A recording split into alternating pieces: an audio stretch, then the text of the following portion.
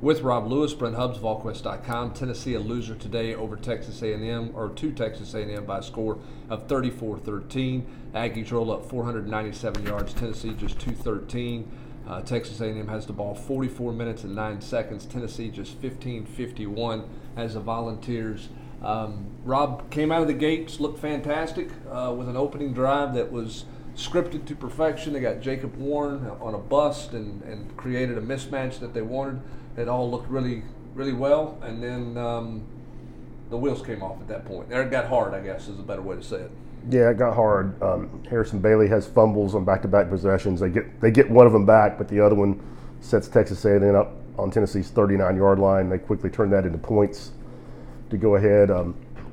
Kind of the same story as it was in the Florida game. You got a chance to get the thing to halftime in really good shape.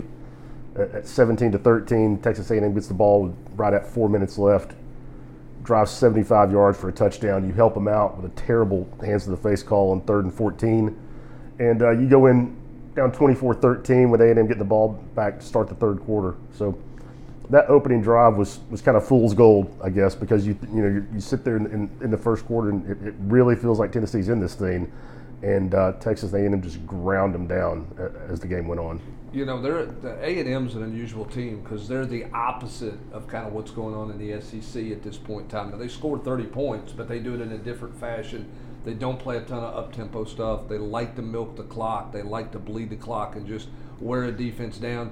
That offensive line, they're not better than Alabama, but they may be the second-best offensive line in the SEC. Yeah, I agree. And it was just it was a classic running game in that, Tennessee holds up pretty well in the first half. Gave up, I think, 56 yards rushing, 59 yards rushing. And then in the fourth quarter, Texas A&M has 107 yards rushing. It was just a snapshot of what it looks like when you stick with the run and you wear defense down in the second half. And they only come in giving, A&M does come in giving up about 87 yards a game on the ground. Tennessee only 24 yards rushing. No Eric Gray in this game. Jeremy Pruitt made it very clear afterwards he was not going to tell you why he was unavailable in the game, but he did not play in this game, was not available. Brian Maurer not available as well. Of course, Tennessee without two of their coaches today, in Derek Ansley and Jay Graham. I don't think the loss of Ansley and Graham were any significance. Eric Gray would not have made a difference in terms of Tennessee winning, but it probably did take away some of the game plan stuff they had been working on this week because of how involved he is with everything. Quarterbacks. Harrison Bailey finishes 6 for 6 for 85 yards and a touchdown. Shrout 6 for 14, 104 yards and a touchdown. Great catch by Cedric Tillman on the touchdown. But in the second half, they tried to go with Shrout. He missed a couple of receivers. They didn't get a pass interference call. And then they tried to go with Bailey, but again, Bailey turned the football over and it looked like the game was fast. For the first time to me, it felt like the game was a little bit fast for Bailey today. Yeah. Or maybe A&M's secondary was just that good. Maybe. He held the ball just way too long. Way too long. Had back-to-back sacks. So I guess one of them wasn't a sack. He actually got back to the line of scrimmage. But two were, it wasn't because of pressure or, immediate pressure. He just, didn't get rid of it. And I'm with you. Even against Florida when he wasn't, when he was kind of dinking and dunking, he at least, looked poised, looked like he had some pocket presence. Today, outside of that first drive, that was never the case. No, it certainly was not. So, we talked about this in the 2-minute drill. The penalty on DeAndre Johnson was huge with 4 minutes to go in the first half. Tennessee's inability to get on that fumble on A&M's first possession was huge. If Tennessee was going to win the game, that they had to play clean and they had to get mistakes in their favor. They couldn't make the mistakes. Tennessee made them today. Obviously, the bigger question leaving this game has nothing to do with the win or the loss because Tennessee fans expected a loss today. A&M was heavily favored. Felt like Tennessee did not really have a chance to win this game. Jeremy Pruitt saying afterwards, when asked about whether or not he would be back next year, defended himself, defended his program and what they've got done, and made an indication in the soundbite that Tennessee wasn't as far off because the margin of error is small.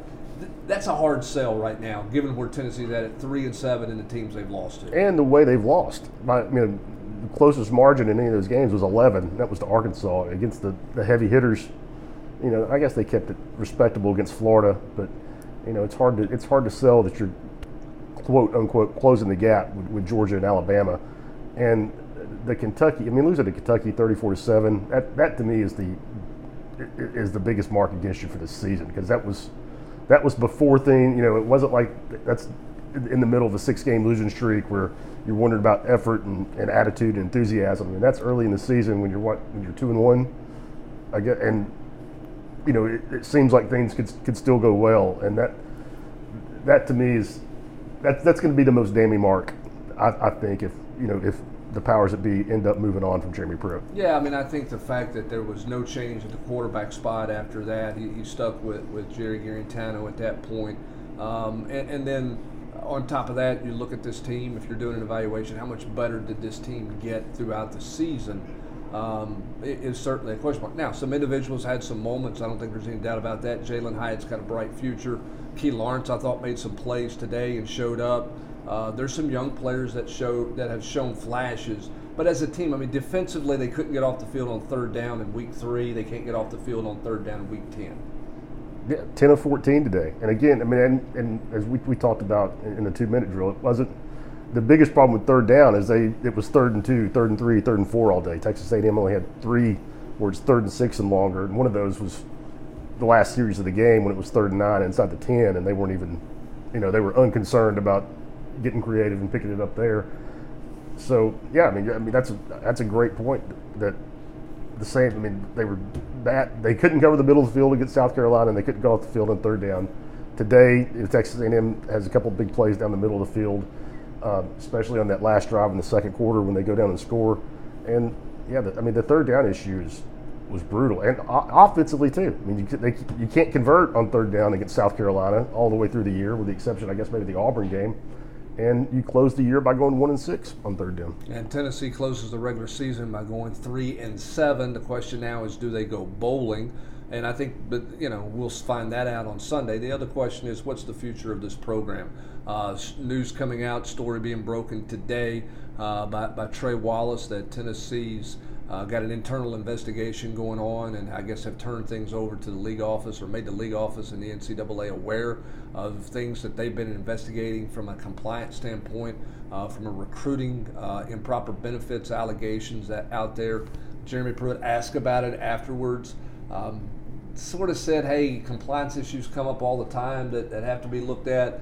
This doesn't feel like a kind of a normal, everyday, run-of-the-mill compliance issue. So where this thing goes from here, I think is still up for grabs and anybody's guess right now.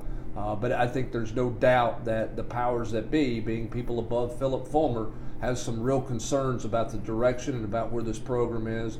And I don't think Jeremy Pruitt probably has the greatest favor with some of those people after 3 years on the job of trying to get some things changed and move around and done some adjustments to things the way he wants them done. It feels like they need to be done to be competitive here.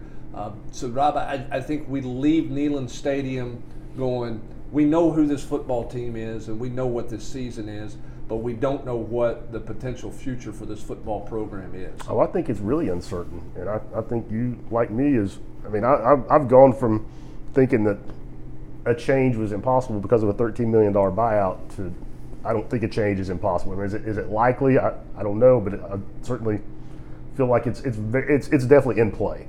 Put it that way. And the timing of the allegations about the investigation, I think, is just gasoline on the fire, because now you're looking at potential that maybe that $13 million buyout's not there. Yeah, and we know that there's been a lot of conversations going on because there's been a lot of smoke and a lot of chatter out there.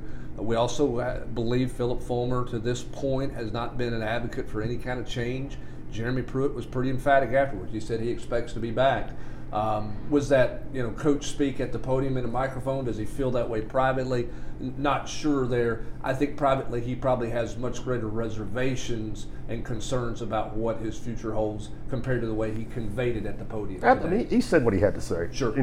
Any coach would have answered that way, and I'm 100% with you. I don't think Philip wants to make a change either, but I also don't know that it's going to be Philip's call. So we'll see how the next 24 to 48 hours play out. If there's anything there at all, certainly going to be plenty of rumors, plenty of chatter, plenty of things that everybody's going to be working and digging on to find out the status of this program moving forward. That's going to do it for this post-game podcast as Tennessee loses in Neyland Stadium in their regular season finale to Texas A&M by a score of 34-13. With Rob Lewis, I'm Brent Hubbs, VolQuest.com.